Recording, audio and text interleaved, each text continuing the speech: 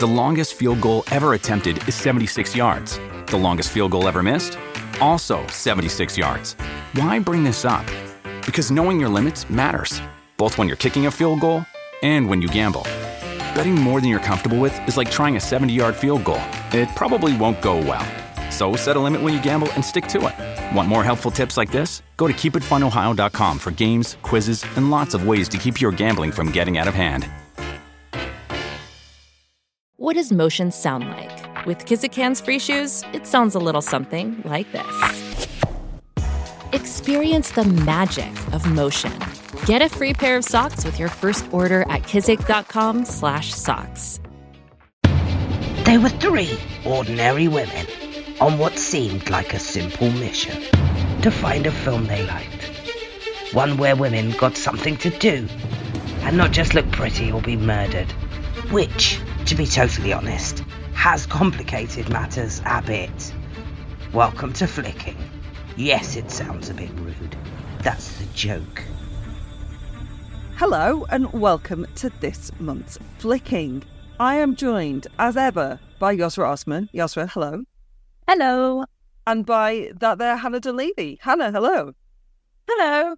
So Yusra is physically healthy. We're not going to go into anyone's mental state because no one needs that on the podcast. But Hannah and I are minging, for want of a better word. So please do bear with us, listeners, if some of our thoughts are a little bit outrageous or just quiet. Our thoughts on our new Flicking, which is where we take it in turns to pick a film from 2023 and share our thoughts, share our vibes, share our delights and our sorrows. But please see aforementioned illness for that description of what we're doing. Anyway, it was Yusra's turn to pick. Yusra, what did you have us watch?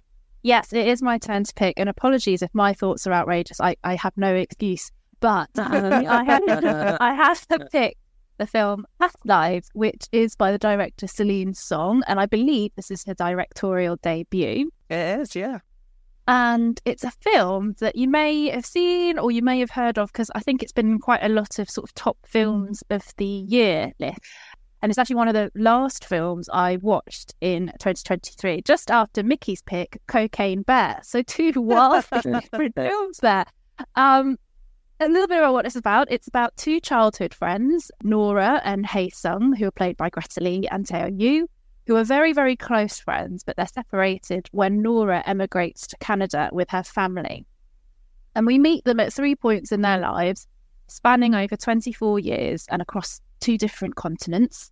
First, we meet them when they're children in Korea, and we can see they're very deeply connected. Then we meet them 12 years later when they reconnect and they talk over video calls while they're establishing their lives and their careers. So Nora is now in New York and she's working to become a writer, and Hae Sung is moving to China for a Mandarin language exchange.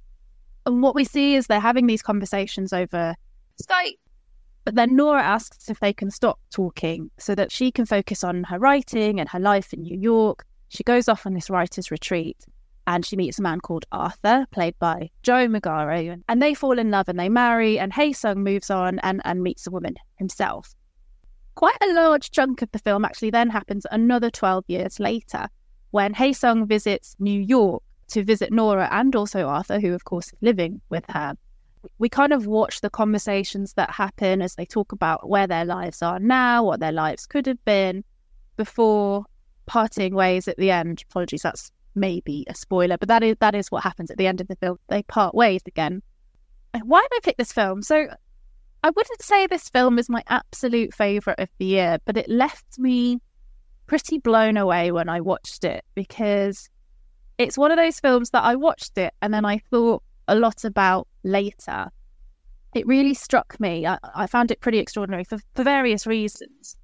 There's the kind of complexities that are explored when we think about love, relationships, childhood, how the choices that we make can influence the rest of our lives. And it's all done in a very real way. One thing that struck me in this film is it felt very honest and very real.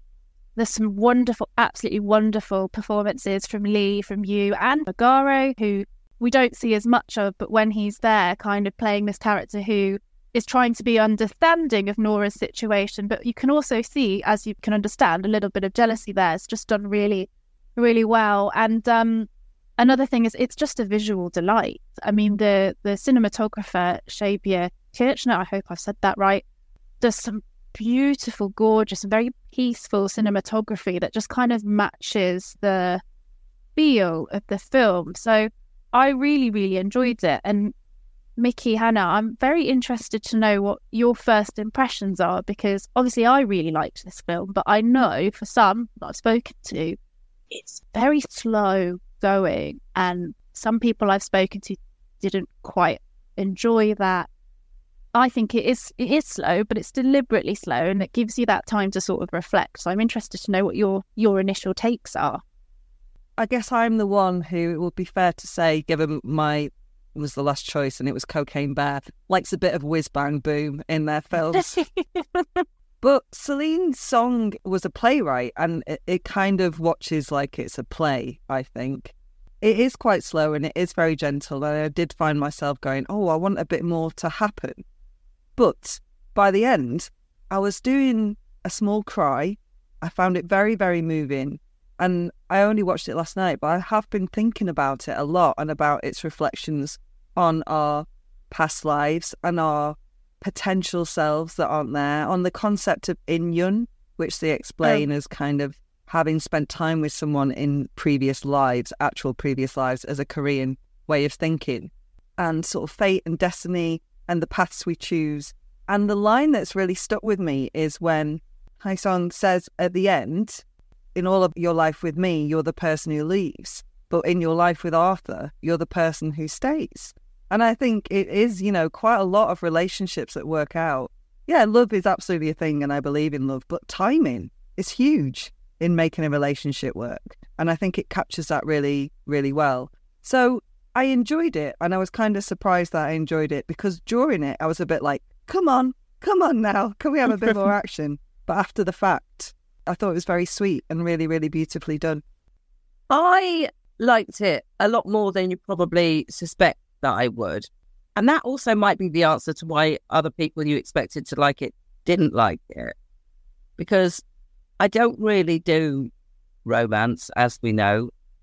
Part of the reason I hate romantic films is that they are so formulaic, whereas this isn't formulaic, and therefore it's sort of new and interesting to me, whereas perhaps other people were just desperate for something to happen between them in a sort of, obviously things happen between them, but in a more physical sense.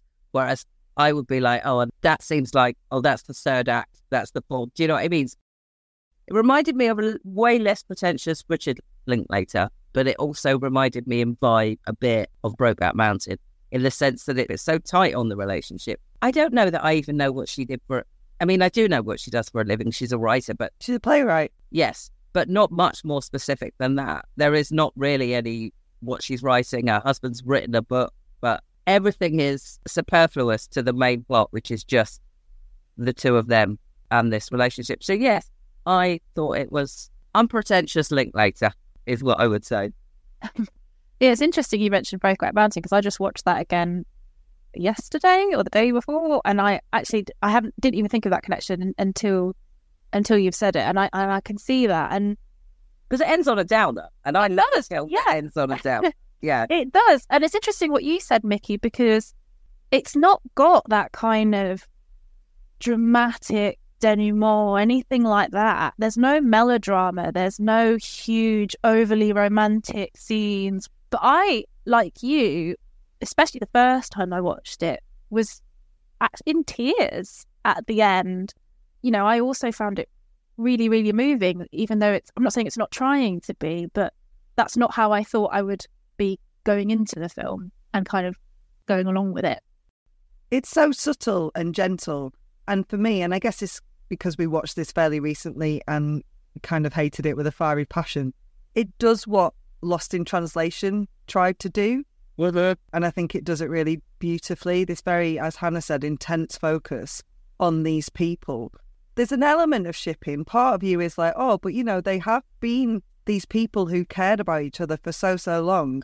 And if they'd got to meet up when they were doing the Skype calls, do, do, do, do, do, do, then I think there would have been a romantic relationship. I think that's what they were aiming for. And she's like, we're not going to be able to do that for at least a year. So we need to put the brakes on it, because what is it? And I'm not focused on what I need to be focused on. And 3 cheers for her for doing that and not being a woman in a film who thinks the man is the most important thing. Her career is the most important thing. I mean, clearly then she meets a man on a writer's retreat. But that intense sort of focus of this relationship without it getting physical is what Lost in Translation is, and like makes you think what could be, what did happen. Whereas this is much more straightforward, much more beautifully done, much more subtly drawn. Like you mentioned her husband's jealousy. Justifiable, right? Because is she in love with this guy? Kind of, a little bit. She's in love with the idea of what could have been. And how many of us have been in love with the idea of what could have been instead of what's in front of us? I think that's a really interesting exploration to make. Yeah. Whenever I watch a film that's about a different culture, I always have to wonder, am I being slightly seduced by the fact that this is a different culture and in fact it is a bit the same old same? When I watch a film in which 2 people who lived in Cambridge talked about how they might have been together in past lives and it seemed quite as romantic, I doubt it, actually. You know, I think sometimes there's a thing about the unfamiliarity that comes from the fact. But what makes that different to me is the fact that she is 2 different people in this, isn't she? She is who she is in America and she is who she is as a Korean. And there is an interesting exploration of that, I think, even though that is also slightly dressed up in a, you know, future me, past me, all of that sort of slightly mystic terms. So I did think about that, because there's that point where she's talking to Arthur and he's talking to her about, you know, who Hae-seong is to her. And she says, oh, well, he was just this kid in my head for a long time. Then he was just an image on my laptop. Now he's a physical person. And she then goes on to talk about missing Saul. And I'm a bit like, well, is he just reminding you of your experience as a child and you've got that kind of fond memory of that? Mm-hmm. Or actually, are you saying all this to Arthur to convince yourself and you're still really deeply connected with this person? It's just kind of one of those lines that got me thinking in all these different directions about what she might be meaning behind what she's saying. And I'm not sure there ever really is a right answer there. And I quite like that. I think he's so well cast because the things that I've seen him in, he is a bit of a prick. Arthur, you mean? Sorry. Yeah. He plays someone who is a bit of a prick. So I was fully expecting him to be way more of a prick than he actually turns out. I think, like you say, Mickey, a lot of his anger or a lot of his feelings are justifiable, a lot of his jealousy. But actually, he's trying really hard not to be a dickhead. And although, like, when she first tells him that story, he does a very sort of macho leap to the assumption she's talking about him. You know, and there's a couple of things she picks him up on when she was like, oh, yeah, you are the end of my family's immigrant dream. Yeah. Type thing. But actually, when he says to her, like, well, but what are we? We're just 2 people in the right place at the right time. I actually thought that was quite profound. And he does that brilliant little... Basically, it's only a paragraph if you wrote it down, but because of the long, beautiful stretches of silence, it goes on for 5 minutes, where he says, this is what the better story would be. You end up getting to him. Yeah. I'm the evil white guy who's stolen you. And I love that it flips it on its head, because it's not without a grand gesture. And, you know, who do we go to for romantic grand gestures? Well, we're told to go to people like fucking Richard Wouldn't Know Love if it bit him on the arse Curtis, right? But Hae-seong does do a grand gesture. He travels to New York to see her. But the difference is, and I've been thinking about this, and I genuinely believe he does it without expectations. He does it because he can't not. And he does it for him, not to win her. I think he wants to know, but he's ready. He's ready to be told, no, this is my life here. This is who I am now. This is my husband. And he just takes it with like, yeah, that was kind of what I thought would happen, but I couldn't not do this. I agree, actually. I saw it as more of a closure for them both, because when they were talking over their Skype calls, yes, she says, I've got to focus on my writing and my career, but that can still leave it quite open-ended in terms of their feelings for each other and what happens between them. They needed, even though it's much later, it's 12 years later, I think they needed to meet again and to have the conversations that they have. I was talking about Joe Magaro and his performance, but I was just hoping we could take a second to talk about, I suppose, the 2 central performances from I hope I said this right, Teo Yu, I'm not sure how to pronounce Teo Yu, and Greta Lee, who annoyingly, and I'm furious about this, was not nominated for an Oscar, even though I thought she was absolutely brilliant in this role. And what they bring to these two characters, again, talking about the kind of pace and the stillness of this film, how they managed to convey so much raw, real emotion in such subtle ways. I was really impressed with their performances. Yeah, well, I mean, she convincingly plays someone in their 20s and someone in their 30s. Okay, so her hair looks a bit different or whatever, but she has to do it with her physique. So, you know, when she first goes out Skyfall with him, you just see her sort of skipping up the road to, like, get there in time. Yeah, I think Greta Lee's really good. But I think what I'd previously seen her in, is she a Russian doll? I think she might be a Russian doll. Oh, is she the crazy friend who is at the beginning of everything making a chicken? Yeah, I think so. Yeah, I think she convincingly, without much effort, pulled off sort of the essence of being a woman in your 20s compared to being a woman in your 30s. You know, it's not just about like the hair changes or you got more expensive your body clothes changes. or whatever. Yeah, exactly. It's the way you carry yourself. I absolutely agree. It's really interesting. The other thing she captures for me, and I say this as a woman who is from the place that she still lives in, but that kind of disconnect from her roots and her blending into New York, which is notoriously a very hard city to kind of make into a home. But she just seems, when we're in that final visit, she just seems like a New Yorker. She seems perfectly blended.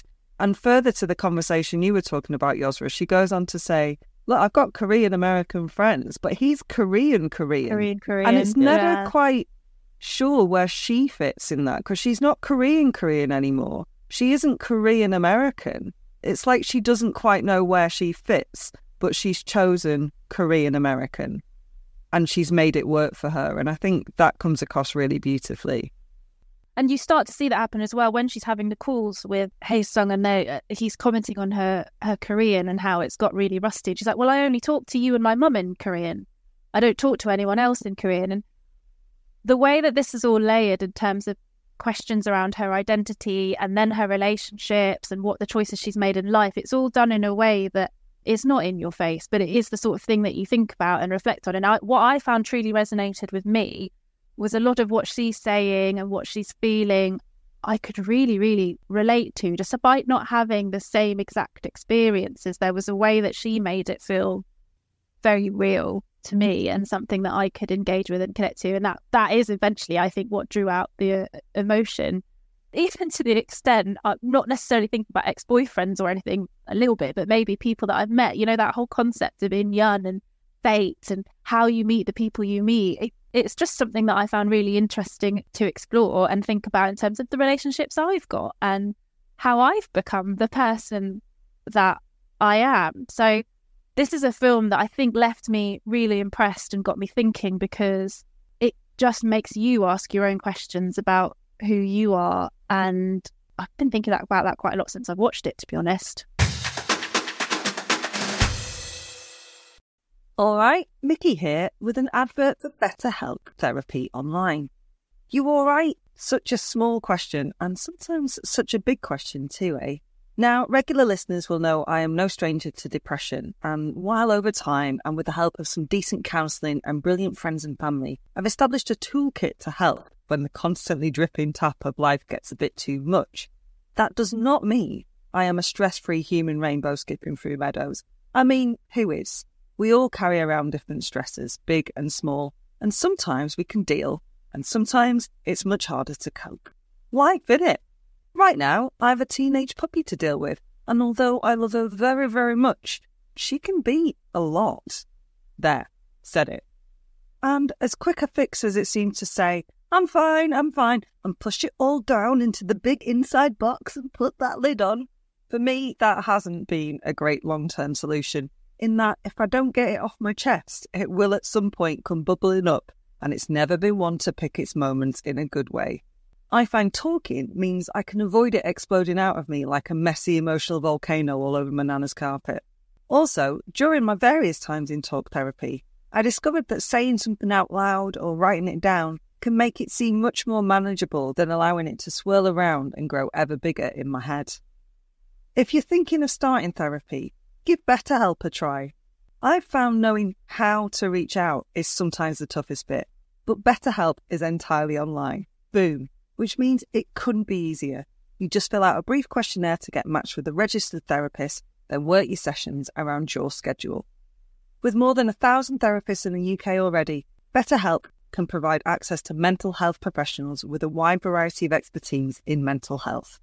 Standard Issue listeners get 10% off their first month at betterhelp.com/standard. That's better, HELP.com/standard.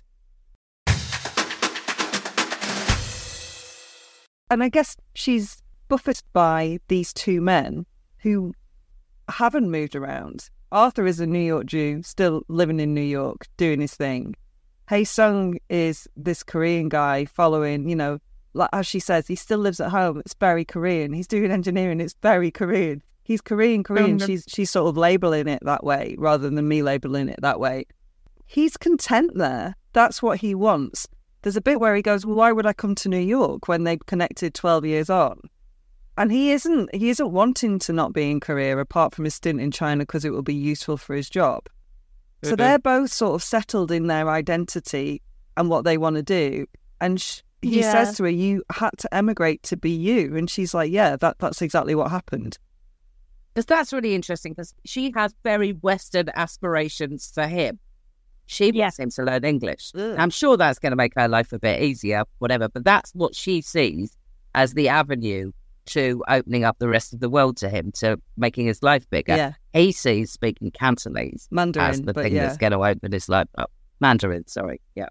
And that's what he goes and does. And there is that whole theme running through the film is actually, okay, sometimes it's absolutely fine to move on and do what it is that you want to do. Because when I first started watching it, I thought, well, what's going to happen here? Is it just going to be a case of one makes these changes to their own life to suit the other? And I really, really like that that's not the way it went for either of them. And that, especially when you get to the ending, and maybe we could talk a little bit about the ending, they move on. They do go their separate ways. And that's what's right for them. She's such a tease, isn't she? Celine Song, right up to the very last minute where Nora walks him to his Uber and they're just stood. Yeah. And I'm like, is my brain making this happen or are they getting a teeny tiny bit closer? And then, of course, the Uber arrives and he gets in it and they say their goodbyes. I was really pleased that happened, but because I am maybe trained to be like this when you're watching a film that's got romantic undertones, I was like, maybe they'll just do a snog, I don't know, or a kiss or something, but they just have a hug and they've moved on. And yeah, I think some parts of our past and the lives we've lived and the lives we could have lived do deserve some closure, and that story for them clearly did. And actually some of it is probably best just left, and I think that's another thing that it made me think about. Can I just say though, I don't think they have moved on. I think they have decided to move on. Yes. I mean, her reaction at the end of this suggests that she didn't just go, oh, well, that worked out fine, job done. Do you know what I mean? She does appear to be actively devastated about it. And she is, but is she mourning the loss of the unknown? I don't even know if that makes sense. Like, maybe she's quite happily gone, oh, coulda, woulda, shoulda, but this is my life now and I really like it. And now a bit like with him, she knows it's not going to be a thing. And also that connection to a Korean Nora and having her life in Korea, if she'd stayed there, is also sort of severed. I don't know. But yeah, her reaction is, I guess, but also that all the emotions that she's been through very intensely in a day and a half might make you a bit like... I wonder if that emotion that she's showing is more her coming to terms with things and just reflecting on, like you say, Vicky, that full-on couple of days that she's just had. I'm just thinking of this because I'm such a crier. Releasing that emotion is your way of maybe just having that closure, closing things off. Because I remember when I first watched it, I actually thought, would they meet again? Is there the opportunity that they will start talking to each other again? And maybe in another few years, they'll try, maybe she'll go to Korea and try and meet him there. And in my head, I was like, no, that wouldn't happen. but it was interesting for me to think about. I think the idea is they're going to meet in another life. Yes. Right. Yeah. I mean, it's good to make plans really far in the distance, right? Yeah. Put that in my diary. I think as well the crying, because obviously there's stuff around her crying and the fact that she stopped crying when she came to New York. And Han Sung says, "Why did you stop crying?" And she says, "Well, I guess nobody cared. You know, I cried quite a lot when I first got here and nobody cared. Yeah. So I just stopped." And it sounds like Arthur has not really seen her cry, because when she says, "Oh, you're teasing me about being a crybaby," and he's like, "Oh, were you a crybaby?" And she's telling her husband this new information.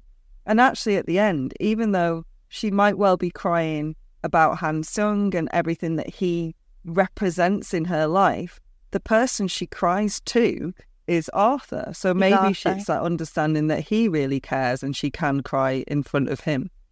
Yeah, I think so. I mean, there's this whole thing of Arthur really does represent that comfort, and perhaps in another film that's kind of a bad thing, you know, not a bad thing, but he's just there for comfort, shoulder to cry on, but not what you really need. But actually in this film, I feel like, yes, that is what she needs, and that does work for her. They seem to genuinely they love each other. But, you know, they do. And we have to remember that she's only really communicated with Hae Sung at these 3 points in her life. There's a lot of time and a lot of things that will have happened in those 12-year periods where they're not even speaking to each other. We're not told about any of it. No, we're not. Yeah. We're not. But that's something that I had to remind myself. Yeah. She's had 12 years with Arthur where a whole new kind of world and life has been built. And yes, that's something we don't see, but it's something to definitely think about.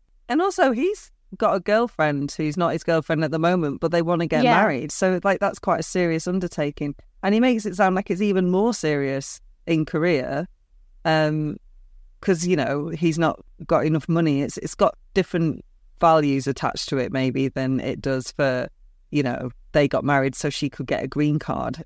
It's, there's all sorts of things that you're like, oh, does that undermine their relationship? Does that undermine the other relationship?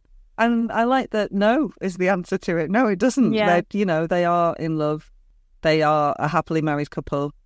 I know a couple of people who've been married because of residency issues or something. And there are people that I think would not have got married were it not for those things, just because they're not into marriage, rather than they were already people who've been together for ages.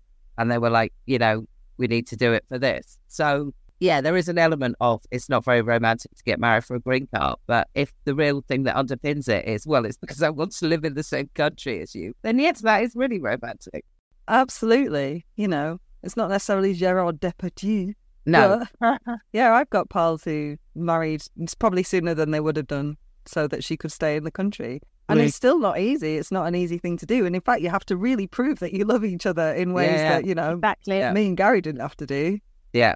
It's one of those films that you can just talk about and I think have different perspectives. Just want to give a shout out because there was I've just come back from New York and there were some beautiful shots of New York and Seoul. As I mentioned, the cinematographer who does a really great job. But I think it is a really beautiful film in so many ways, including what you see on camera, but everything that comes across from the characters. So I'm really glad I picked it, actually. I hope you two both enjoyed it.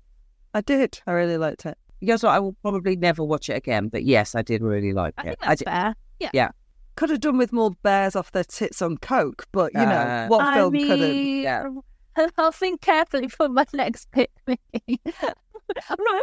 I think I'm going to get some whiz bang boom in the next film, aren't I, Hannah? Yes, lots of boom. I thought we could talk about a man's film, because women don't like history, can't sit through films that are 3 hours long. There weren't any women in history, Hannah. What are you on about? Yeah. Oppenheimer.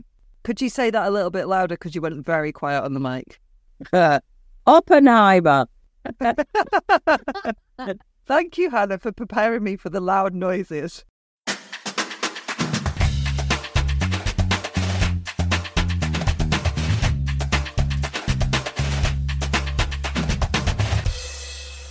Standard issue for all women.